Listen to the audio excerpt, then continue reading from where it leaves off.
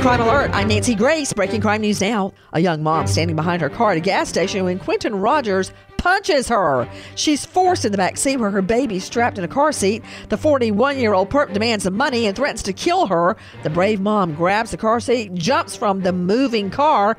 Cops charge Rogers with hijacking and 2 counts of kidnap. Adrian Yan tells California cops he hits his mother in the face because she hoards the toilet paper. The 26-year-old facing battery charges. With this Crime Alert, I'm Nancy Grace. Computer hacking is all over the news, and our personal information is everywhere. But our biggest risk isn't credit card fraud. No. Identity thieves are targeting our homes. They literally forge a quitclaim deed stating you sold your home. Then they borrow against your home and take the money. You won't know until non-payment notices start showing up. Home Title Lock is your best defense. Register now to see if your home's title has been compromised. Visit HomeTitleLock.com and use promo code RADIO. HomeTitleLock.com, promo code RADIO.